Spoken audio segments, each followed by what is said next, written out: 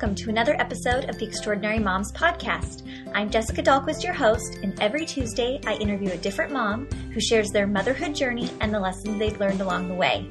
If I've learned anything from interviewing such a wide range of moms, it's that no two extraordinary moms look the same. We all have a story to tell, and we are all mothering in our own way. So let's celebrate that and learn from one another. Thanks for listening, and if you like what you hear, please share the show with a friend.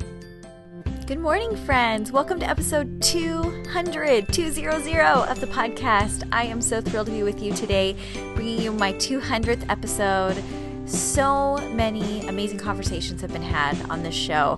If you are not sure where to start and you're new around here, go to episode 195 that I did in December, where I shared a lot of my favorite podcasts. And if you're feeling a certain way, if you want to laugh, if you want to cry, if you want to be inspired, if you want to learn something new, all these different things that we seek out podcasts for, I kind of point you in the right directions of some of my very favorites and some of the most popular. And so that can kind of help you to start sifting through the archives.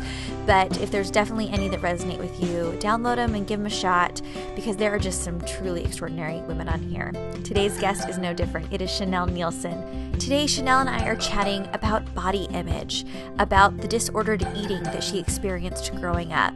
We talk about postpartum bodies and how we could accept our new bodies. It is a difficult thing as a woman in this day and age, let alone a postpartum woman who has floopy skin. Let's all be honest. We've all been there. If you are a mom and you've birthed it from your body, you get it. And even if you haven't birthed a child, women in general struggle with body image because of the society that we live in. So today we're talking about how she combats that, how she helps portray healthy body image for her kids. It's just an amazing conversation. She is extraordinary, and I can't wait for you to get to know her. Let's get to it with Chanel. All right, I want to welcome Chanel Nielsen to the show. Hi, Chanel. Hi. How are you? I'm doing great. I'm so excited to be here. Oh, it's my pleasure to have you here to talk about some really important topics that I know will resonate with a lot of our audience. But for people that may not be familiar with you, can you just give a little background on who you are, Chanel? Sure. So I live in Southern California with my husband and 5 kids. My oldest is in high school, and we had our first 4 in 6 years. And then we had a 7-year gap and a surprise number 5 who is 1 year old. We're having so much fun. We thought we were done, and we are so glad that we weren't, because he's been a blast. I am an author of a parenting book. That's called Parenting with Purpose. It was published in China, which is an interesting thing. It was published in Chinese first, and then just came out in English, which is what I wrote it in. So kind of interesting. And I'm also a podcaster over at Moms Who Know Podcast. Amazing. And what does your podcast talk about? So my podcast is really geared towards moms. I kind of went back and forth on the title. I almost called it Moms Are People Too. And that's kind of the idea, is that when I went with Moms Who Know, because the more you know and improve yourself as a person, the better you can do as a mom. So it's kind of, self-help topics. We talk about all kinds of things, about our kids, yes, but also about, just us, just things that will help us as people, self-growth, that kind of stuff. I really love that. What I'm finding out as I parent for more and more years is that the real intensive work that I do on myself makes a bigger difference in my motherhood than reading the parenting books necessarily. Exactly. It's my own holes. It's my own natural human tendencies and natural habits, be it good or bad, that influence my parenting for good or for bad. And so the more I'm aware of how I'm thinking and why I'm doing what I'm doing, and the more I am intentional about making good choices and thinking thoughts that serve me versus the things that are just instinctual, that is where my motherhood has really changed. And I'm enjoying it so much more from that perspective. Is that kind of what you found? Yes, and I think that that's such a good point, because what happens is when we improve ourselves and our own lives, we really model what life can be. And our kids pick up on that so much more than us telling them what to do. They pick up on what they see us doing. Mm-hmm. So when we improve ourselves, we automatically, without even trying, improve our family and help our kids along with their things that they're going through. Well, yeah, and you've seen the parents that, are handling a tantrum by ridiculing or manhandling them. Yes. And you're like, well, it's no wonder that they don't know how to behave appropriately if you as an adult do not know how to behave appropriately. Exactly. Not that we haven't all had missteps, and there's a lot of compassion that I have for handling those situations poorly, because I definitely have been there. But it's just the effort that you put into being intentional about modeling good, appropriate behavior and responses and problem solving. That's when we can expect it from our kids, not before that.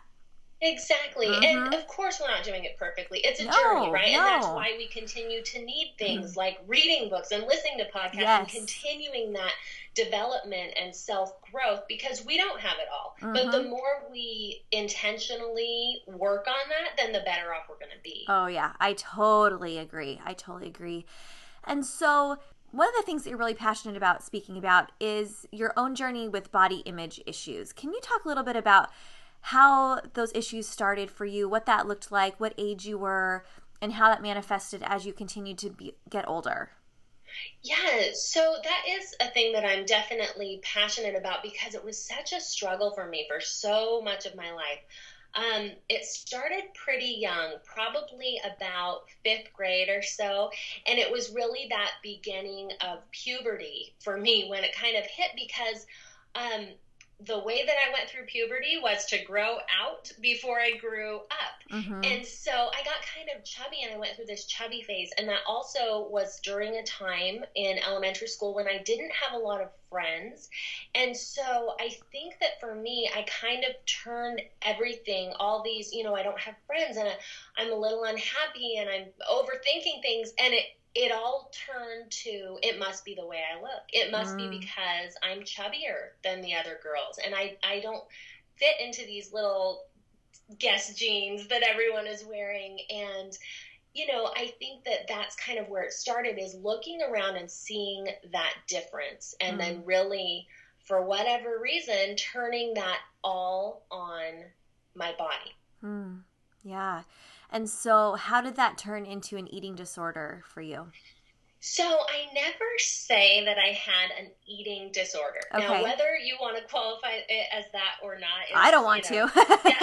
You can call it whatever you want. You personally, but I'll tell you a little bit about kind of where that went. Okay. And you and your listeners can decide eating disorder or not. Okay. I like to say I had disordered eating. Okay. Now, so for the next, through middle school and stuff, I just would have, bad days, and I would feel fat, and I would fluctuate in my weight. But being young, I didn't really know what to do about it. I just knew I didn't feel very good. So when I got into high school was really when I got into my issues. And that was, I had a friend who I love dearly, but she and I had some of the same issues. She was actually a beautiful ballerina, and she was quite thin, but she still didn't feel like she was thin enough. And so we would really goad each other on. We would do some things that maybe were good, like after school we would go to the gym, but we wouldn't just go to the gym. I mean, we would work out and work out and work out, and then we would have contests like, let's see who can go the next 2 weeks only eating cucumbers, and things like that. Mm-hmm. And so we would really egg each other on, and I don't know how she's gotten over it. I'll need to talk to her and follow up on that. But for me, that kind of showed me what I could do in a bad way. And it also really led to a lot of fluctuation. So I would try really, really hard and starve myself and lose weight. And then, I could fit in clothes, and I would feel a little bit better because I was basing all my self-worth on the size of jeans I could fit in. So it would help me a little bit, but inevitably I'd gain the weight back.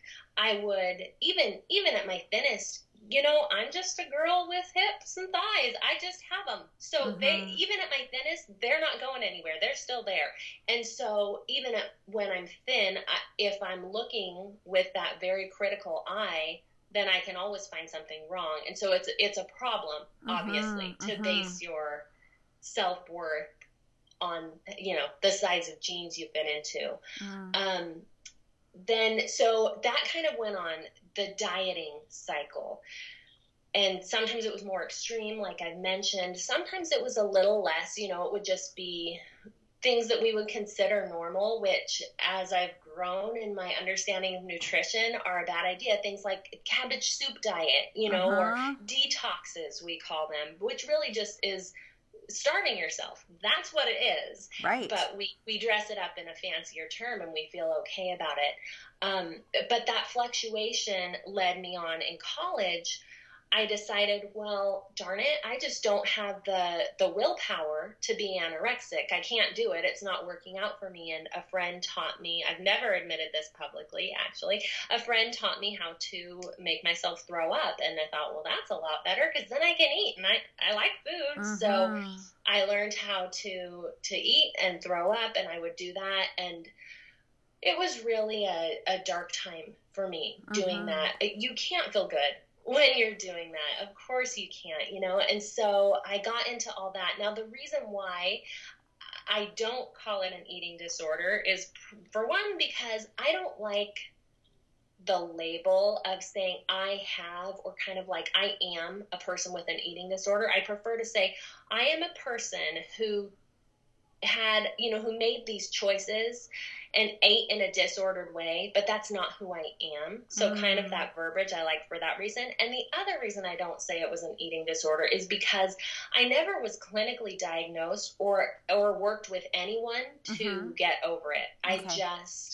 And we can talk more about that, but I just slowly worked my way out of that, kind of the opposite to how I had worked my way in.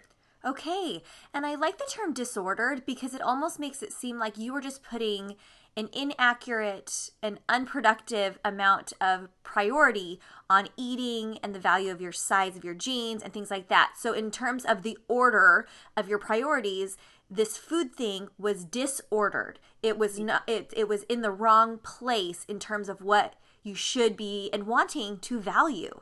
Ultimately, it was at the top. And to you, ultimately, now you realize that is not where the size of your genes should be. Yes. Oh, I love that. I've never thought of it in that way, and that is so good. And that's exactly it. It was the order of my priorities that was wrong. And that was it was number one. Yeah. It's so dumb. Looking back, when you're able to step back from that and not be in that place, it's like, what? Why? That's not what life is. But for anyone who has been there or is there, it can be all-encompassing, and it definitely was for me. Well, right. And the quote that I often come back to in general in life is, you spend your time doing what you value. And sometimes it's quite embarrassing to say, I really value fill in the blank, because that's how you're spending a lot of your time, when really it's something that does not matter. But if you're spending your time focusing on that, or indulging in that, or doing that thing, whatever it is for you, but it's not truly what you know to be a real value for you, you're wasting your time. Yes. Right? And so for you, yes, in hindsight, it's easy to say, like, that was a waste of my focus. I could have been using that time and energy so much more productively and happily. But at the time, I get it. I get being in that zone where you don't even realize how destructive and how sad that is for you at that time. Yeah. And, I think that if I was having this conversation or hearing this conversation and I was still in that place, I think that my mentality would have been like, okay, yeah, I get it. I shouldn't focus on that. So what I'm going to do is I'm going to diet and I'm going to lose weight, and then I'll focus on other things. But first I have to lose the weight, and then that will free me up to focus on other things, without realizing that it's that very concept that's the problem. Like the thing that you feel like you have to lose weight to live to your fullest, when absolutely that's not true. It's not your weight holding you back, it's your thoughts about your weight. Bingo. That is exactly right. And what that leads me to want to know is that during that time when you were feeling like you were failing again and again, like you didn't have the willpower to be anorexic, so binging and purging was easier, and you had that mentality of failure a lot during that time. Were there other aspects of your life where you felt like you were succeeding and you did feel good about yourself, or was this kind of an overarching umbrella in the whole view you had of your life? That's a really good question. I was away. So when it was the worst was probably my first year of college. Mm-hmm. And I had great experiences. I have friends from that first year of college that I'm still, good friends with now. Second year of college also, those first 2 years. And, some good things, but being away from home for the first time. Also, I grew up in Southern California and I went to school in frigid Rexburg, Idaho, Mm-hmm. and it was very dark and cold and snowy. And so anyway, there were a lot of things. It was a happy time. I have lots of good memories of that time, but I think there was also this undercurrent all the time of not enoughness, and then also of sadness, and also adjusting to everything that was going on. Right. And so you didn't even have the confidence or other aspects of your life to pull you up when all these other Right. things were getting you down. And that's a Right. really sad spiral to be in. Totally. And so ultimately, how did you get these things under control? You mentioned it was just kind of, backpedaling your way out the way that you got in. What did that look like specifically for you? So one of the first things that helped me, I started dating my husband when I was 19 and he was 18, and this was during that period of time. And he helped me to see, he saw worth in me, I guess I should say. And he thought I was beautiful, and I really valued his opinion.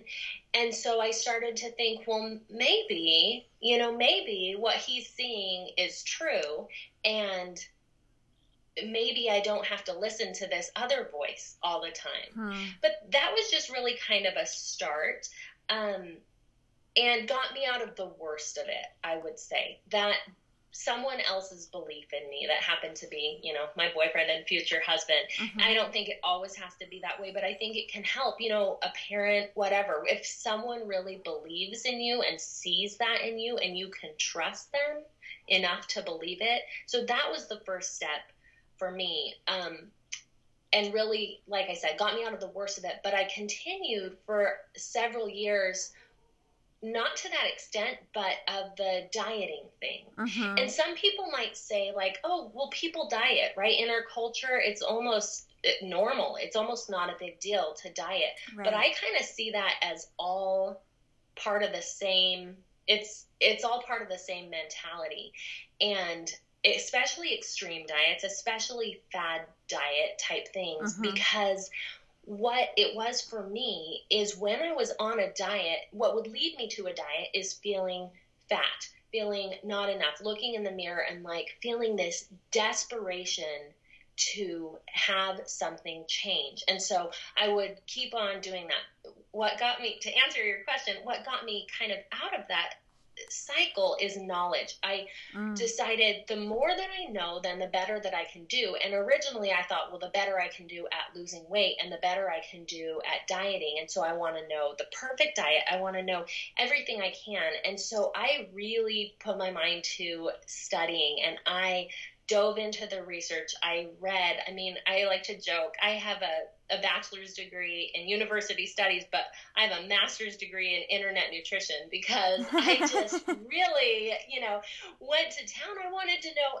everything, and learning all of that information really gave me a solid foundation and that solid basis for what health is and what I needed to do. And it helped me to realize that what I was doing didn't make sense. And once I got that, like, okay, then logically, I can't keep doing this. It doesn't make sense to do. And clearly the results are not what I want. And mentally, it's not working out. So that the next thing that kind of got me out of it was the logic of it. Wow. That is so amazing. And really, that can apply not just to disordered eating and those types of habits, but anything, just getting your mind right, making sure that you're thinking correct thoughts and thoughts that serve you about any aspect of your life, really. Yeah, that's so true. The more you know, the better you can do, right? Right. So it's important to get that knowledge and really figure out, and not just take everyone's word for it, because we can... It kind of amazes me after all the research that I've done when I pick up a magazine and it'll say, something that I feel like what science has so shown we should be so over that by now, right. And yet people still don't know, and it frustrates me because if you just read the magazines, you think you do know, and you think, okay, well, this is the diet I'm going to try for the new year or whatever, and it's leading us down this wrong path and wrong way of thinking. Hey everyone, I really hope you're enjoying my conversation with Chanel, but I wanted to jump in and tell you about one of our show's sponsors, and that is RX Bar. You've probably seen these whole food protein bars that have all the ingredients listed on the front of the packaging. That's because they want you to know exactly what was in it.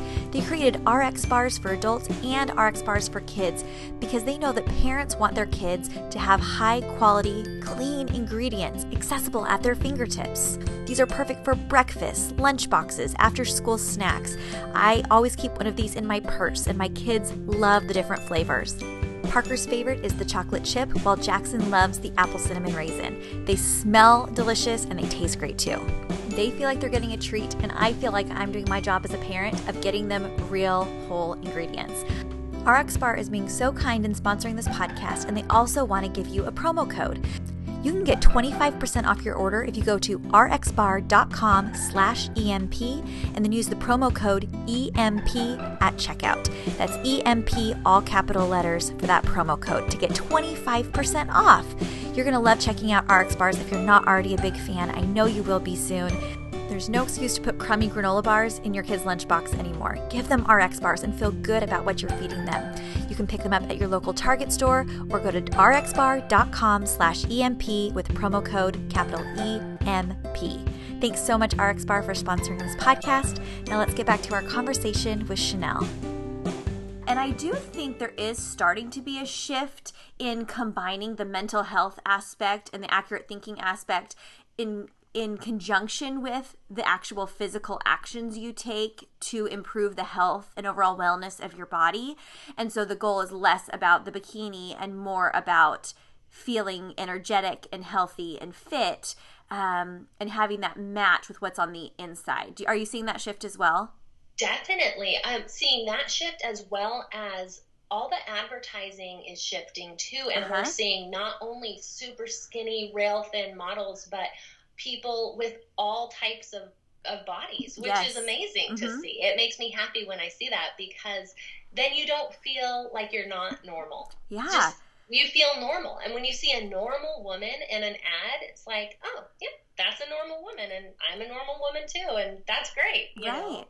And that you're enough just as you are. And I think it's important to say, if you're feeling sluggish and like you're not happy with the skin that you're in right now and you want to make some improvements, that is way different than punishing yourself to look a certain way because you feel like you should, versus just wanting to be healthier and more energetic and things like that. So it's fine to have fitness goals and health goals and make, some changes like that, but to do it in a way that is healthy and in a positive direction versus belittling yourself for not being good enough. And that's where the disordered eating comes in. Definitely. So about that, one thing that really helped me was, so before, when I would diet, I always came from a place of, like I said, desperation and loathing and really not liking myself. Now, when I sort of feel like the bonds were kind of broken for me was a few years back, and I was at a camp with the young women in my church, and someone said at this camp, and she was actually a bigger lady, really neat lady, and she said, girls, God gave you the body that you're in for a reason. And I thought, if she can believe that, and she's got a bigger frame, and, she's a bigger lady, why can't I believe that? Why can't I really take that to heart? And starting from that day, I started to pray. Every day when I would pray, I would thank God for my body. And that changed everything. So that was a huge shifting point for me, because where I had been kind of, I hate to say this, but honestly, kind of mad at God, like, why did you give me this body? Like, did I have to have these thighs? Couldn't I have had that girl's body? And then when I shifted it to, I have a body, and I am so grateful, and it's a healthy body, and I can do all these things, and I'm so thankful for this body. and realizing that it's a gift. I can't sit around and feel bad about my thighs when I'm grateful just to have a body. And so that mental shift for me was the final thing that kind of let it all go and let me just appreciate my body and love my body. Now, since that time, I've lost, I don't know, I've had a baby in there too. I've lost 35 or so pounds, but I did it through a place of self-love. And the difference has been astronomical. It hasn't been a hard thing. I haven't tried really hard to lose weight. I've tried really hard to love my body. And because I do that, I treat my body well. And I eat foods that support my body. And it's such a different place.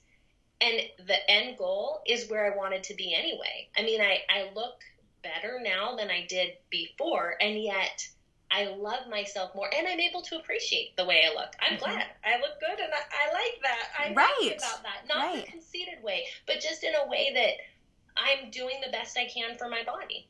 Oh, I love that so much, and I think that will resonate so much with women that are struggling with, you know, the diets, the restrictive nature of it. When you're loving yourself more and you're taking care of yourself, your body will naturally do what it's meant to do, which is be productive and energetic and go back to that normal. And it may be it doesn't mean it's a certain size for you. But when you are genuinely loving and caring for yourself, the physical nature and changes, it'll follow. Exactly. So I know from talking to other people who have had also some disordered eating thoughts and experiences that getting pregnant was kind of stressful for them, realizing that their skin was going to be stretching out. They were going to have a lot of weight to lose after. You know, oftentimes cravings cause you to kind of go off the deep end. I don't know. This is just me talking, basically. Let's just be honest. The ice cream binges at night. So how did you approach pregnancy, and were you nervous about kind of relapsing into some of those bad thinking habits? Yeah, I really was. And it was something that scared me a lot because I knew, like, okay, I'm going to put on this weight. And on a kind of side note, I was also worried about passing on both the thinking aspect of it to my kids, but also the physical, because I remember when my mom, I was complaining, you know, when I was young about my thighs, and my mom's like, oh, you got those from me. And I was like, darn it. Well, why did you have kids? You know, why did you pass those genes on to me? And I thought, well, I shouldn't pass that on to anybody else. Anyway, that just shows how my thinking was at that time.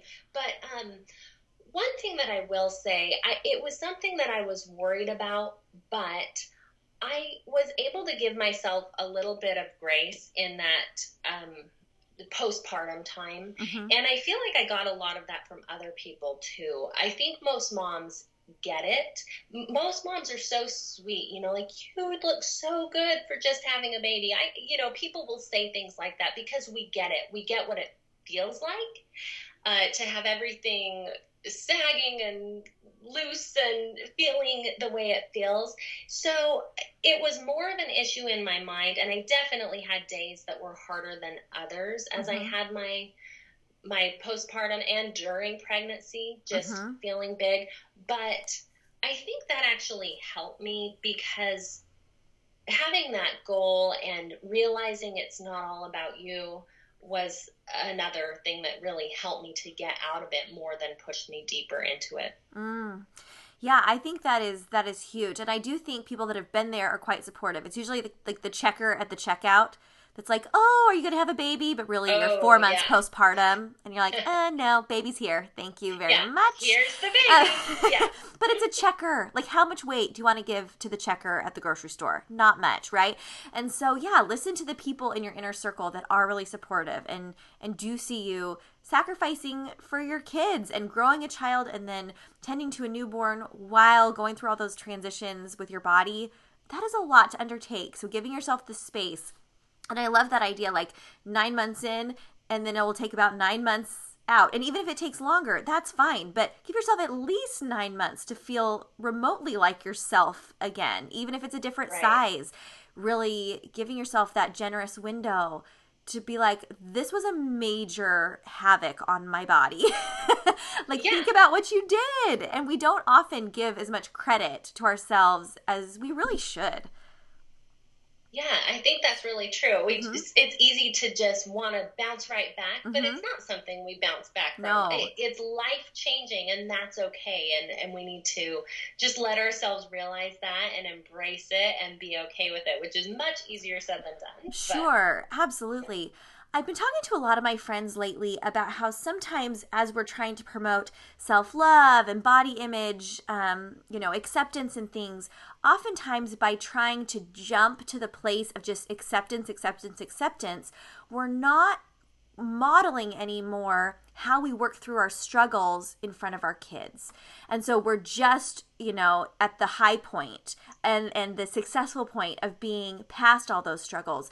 But when inevitably our kids face a problem or a struggle, or they have those body image issues pop up for them, when they reach puberty or whenever it is, or even, other issues that they face, we really are doing them a disservice by not telling them how we have been there and how we worked through those problems. How do you do that for your kids? And how do you open up that conversation while also saying, but you're perfect the way you are. And, we want to love ourselves the way we are.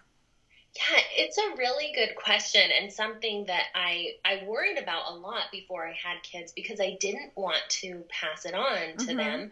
And ironically, so I have one daughter and 4 sons. Okay. The boys, they go on their merry way. They don't care. They, so far. I mean, I'm sure some boys care about it a little more, but my boys are happy running around with their shirts off. Right. Feel great about their body and just want to go, dig in the dirt. But my daughter is built just like my husband, very tall and very thin, and doesn't have doesn't have the same body type as I do at all. So it's been very interesting to see that there are issues the other way. She's going to be later developing and all these things. But one thing that we do is the way that I talk, I am very open with my kids and let them know. I wasn't always, but in the last few years, I've started to open up to them and say, this is something I really struggled with, and I didn't used to like my body at all. And isn't that silly? Because, look, I'm so healthy and this is so great. And kind of pointing out the fallacies when we see them. So when we see, an ad that's obviously airbrushed, we talk about it like, is that how people really look? No, not really. Right, that's not real life. So to talk about that, to talk about the way that I have felt and the things I've been through, and also the way we talk about food. I never talk about, if ever calories, the word calories is not used in our house very much, but if we ever talk about calories, I've told them this: calories are energy, so we need to make sure we're getting enough calories in the day.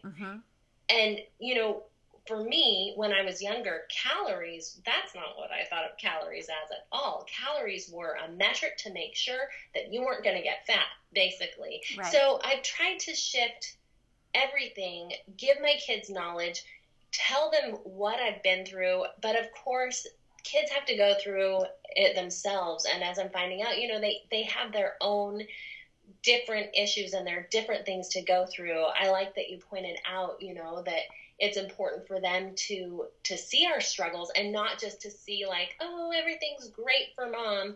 And so I think that part of that comes from being open and from letting them know when we're even going through stuff, like on their level. Of course, they don't need to know every detail, but I'm kind of having a hard time with this. Yeah. And to let them in at their level, I think is really important. And one other thing I've done is I let my kids read my journals from whatever age. I've always been a journal keeper, and I let them read my old journals. So my 14-year-old daughter can read my 14-year-old journal, and my 8-year-old can read my 8-year-old journal. And so they really get a glimpse of what I was thinking and what things were like. And then we're able to talk about that and, you know, how I overcame or whatever the case may be.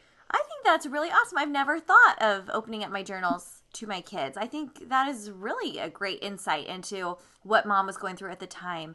Because the last thing we want our kids to feel is isolated in an experience or in their thoughts. So when they have trouble with a friend at school, or they're feeling left out, or they're feeling bad about their bodies, whatever it is, the second that they feel like they're the only one, that's when the trouble starts. That's when the spiral begins, right? And they feel like they can't necessarily come to you because you wouldn't understand. But when they know all along, you know, how you deal with problems, and that we've all been through all of these common experiences, bingo, like it just opens that up so much more. And going back to what you said about, you know, yes, the boys have less body issues, but I've been really thinking, I'm strictly a boy mom. I have 3 boys. I've been thinking a lot about the way I talk about myself and perceive myself, the way I communicate that to them is teaching them what to value in women, you know, ultimately. And, you know, when they have girlfriends and not wives, a wife, what are their expectations of their wife and their body, and what is, you know, those types of things. So we're setting the stage for what realistic, healthy self-image looks like. But if mom's always dieting, what do you think they're going to think their wife should be doing? You know, things like that. I've been thinking a lot about that lately. That's such a good point. I mean, we teach them so much by the things that we talk about and the things that we wear and the things that we look at and, you know, view as acceptable. That's one thing that I've tried with my boys a lot is, as far as women's bodies and even ads, they're sweet. They'll say, you know, if we walk by Victoria's Secret in the mall, all of them will say, look away. They look the opposite direction because we have taught them, you know, that that's not appropriate for them. We, you know, everyone can choose that for themselves, of course, but we feel like not only is that not real, but even if it was real, we don't want them looking at women.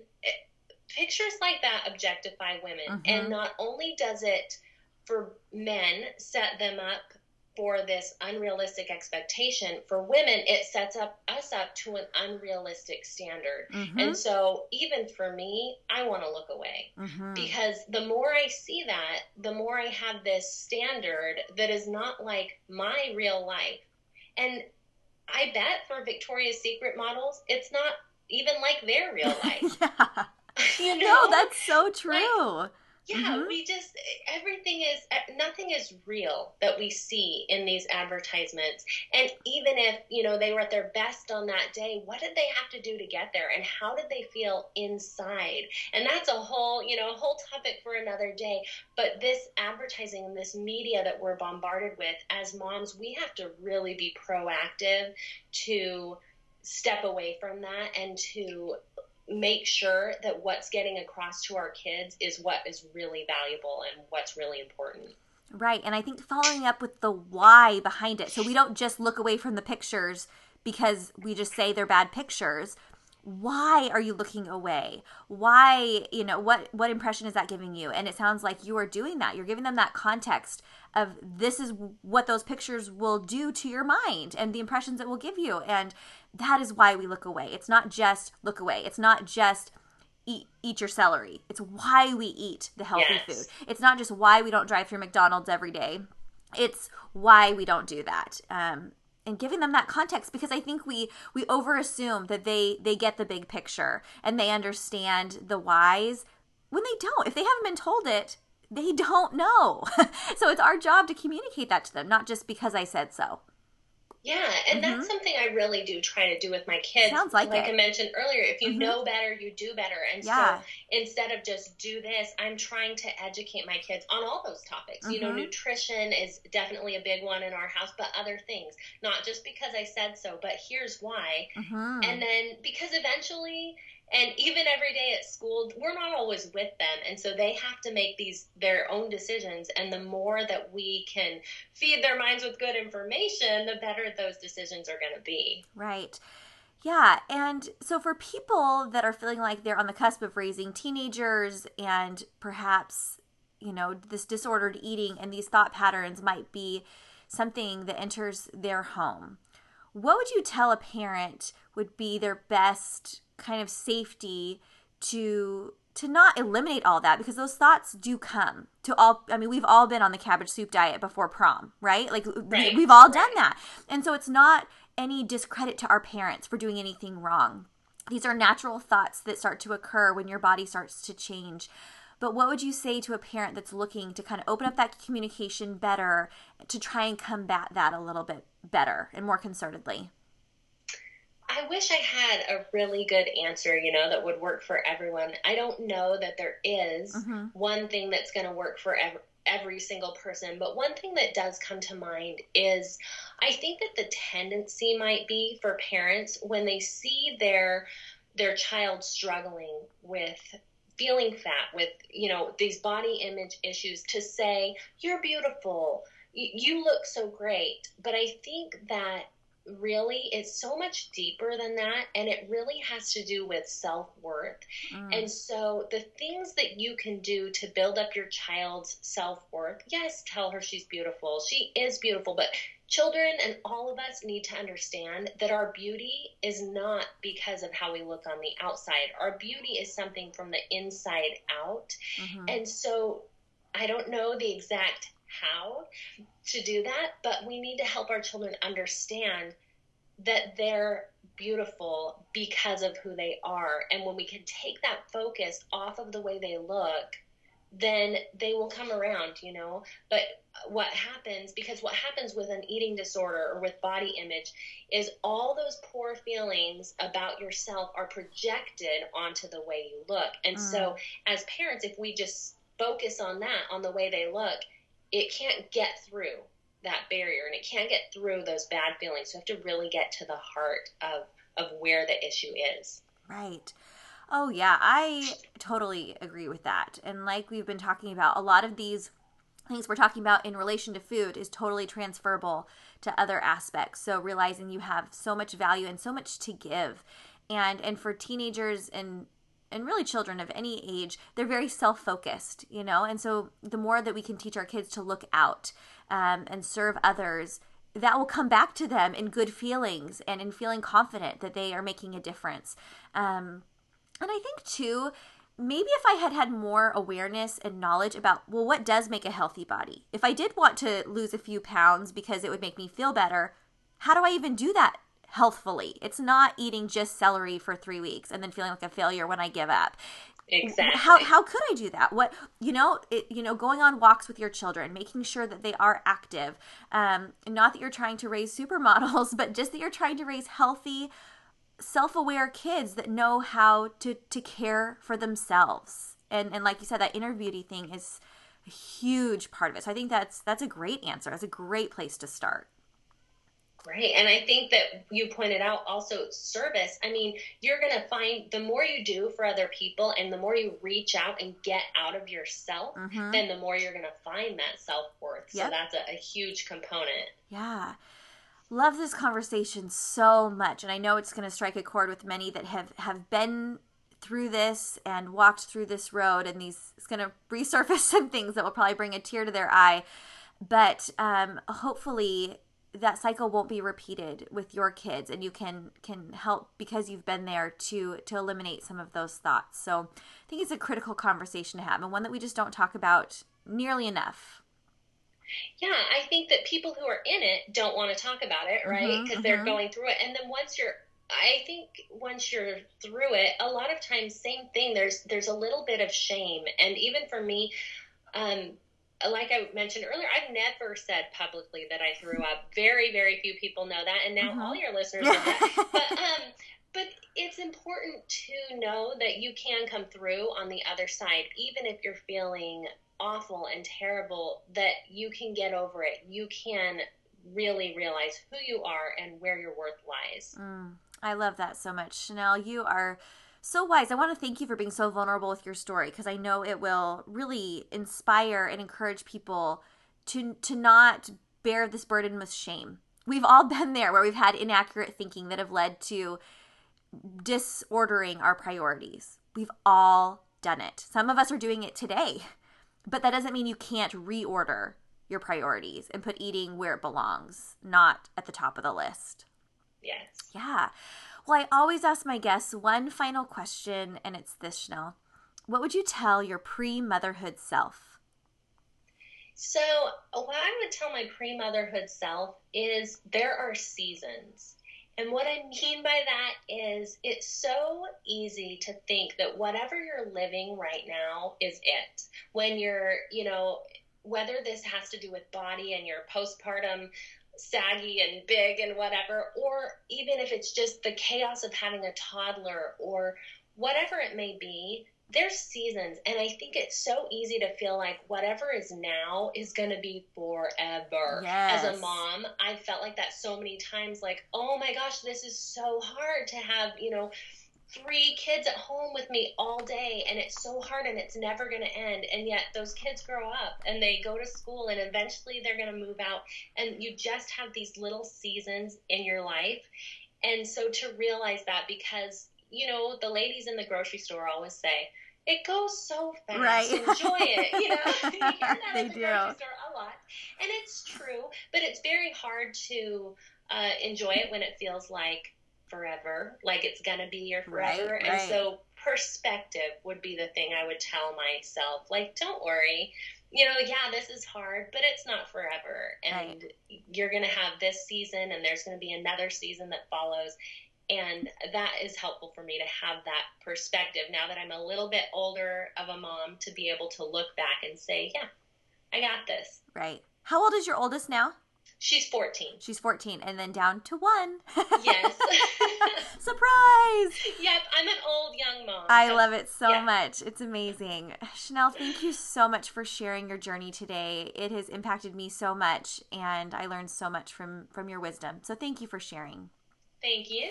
Is there somewhere where people can find you online? For sure. So my website is momswhoknowpodcast.com. I'm on iTunes if they're looking for a new podcast, or on Facebook. Awesome. I love your voice too, so I feel like I want to subscribe just to hear your voice again and again. You've got a great podcaster voice. I hope people will check out your show. Have a great day. You too. I want to thank Chanel for being on the show today. Didn't you just love her wisdom? I got so much out of that conversation, and I hope that you did too. Check out her podcast if you enjoyed this one, and get to know her a little bit better, and just continue learning from her. Thanks, Chanel, for being on the show today. If you don't already follow me on Instagram and you're new around here, you can do that at Jessica Dahlquist 3, or on Facebook at Extraordinary Moms Podcast. Everything we talked about today, links to Chanel's podcast, pictures of her and her cute family, that's all at extraordinarymomspodcast.com. There's also 200 other episodes for you to enjoy, so dip back into the archives if you're new to find other episodes that would resonate with you. There's a lot of extraordinary moms to be found there. So thank you so much for doing that. I wanted to tell you one more time about a podcast that I'm really enjoying, and that is Motivating Mom with Lisa Druxman. This is a very inspirational podcast for any mom that's looking to increase their fitness, their passion for life, clean eating, you name it. She has some outstanding guests, and the variety of topics is what I love about this show. So if you're looking for a new podcast to add to your queue, check out Motivating Mom with Lisa Druxman. All right, coming up this Friday, I have a tip for you of how to get organized with your photos and your memory keeping for the new year. It is an easy, attainable way to make sure that you're printing pictures and documenting those stories that you think you'll remember forever. But really, with mom brain, are you really going to if you don't write them down? I know I'm not. So I have a new goal for the new year for memory keeping, and I want to share it with you. So check that out on Friday. And the next week, we have an incredible episode with Kayla Collins of Parsley and Pepper. I'll tell you more about that on Friday. Make sure you're subscribed. Make sure you leave a review on iTunes if you're loving the show. Share it with a friend. Thanks for tuning in today. And we'll see you next week for another episode with another extraordinary mom. Bye.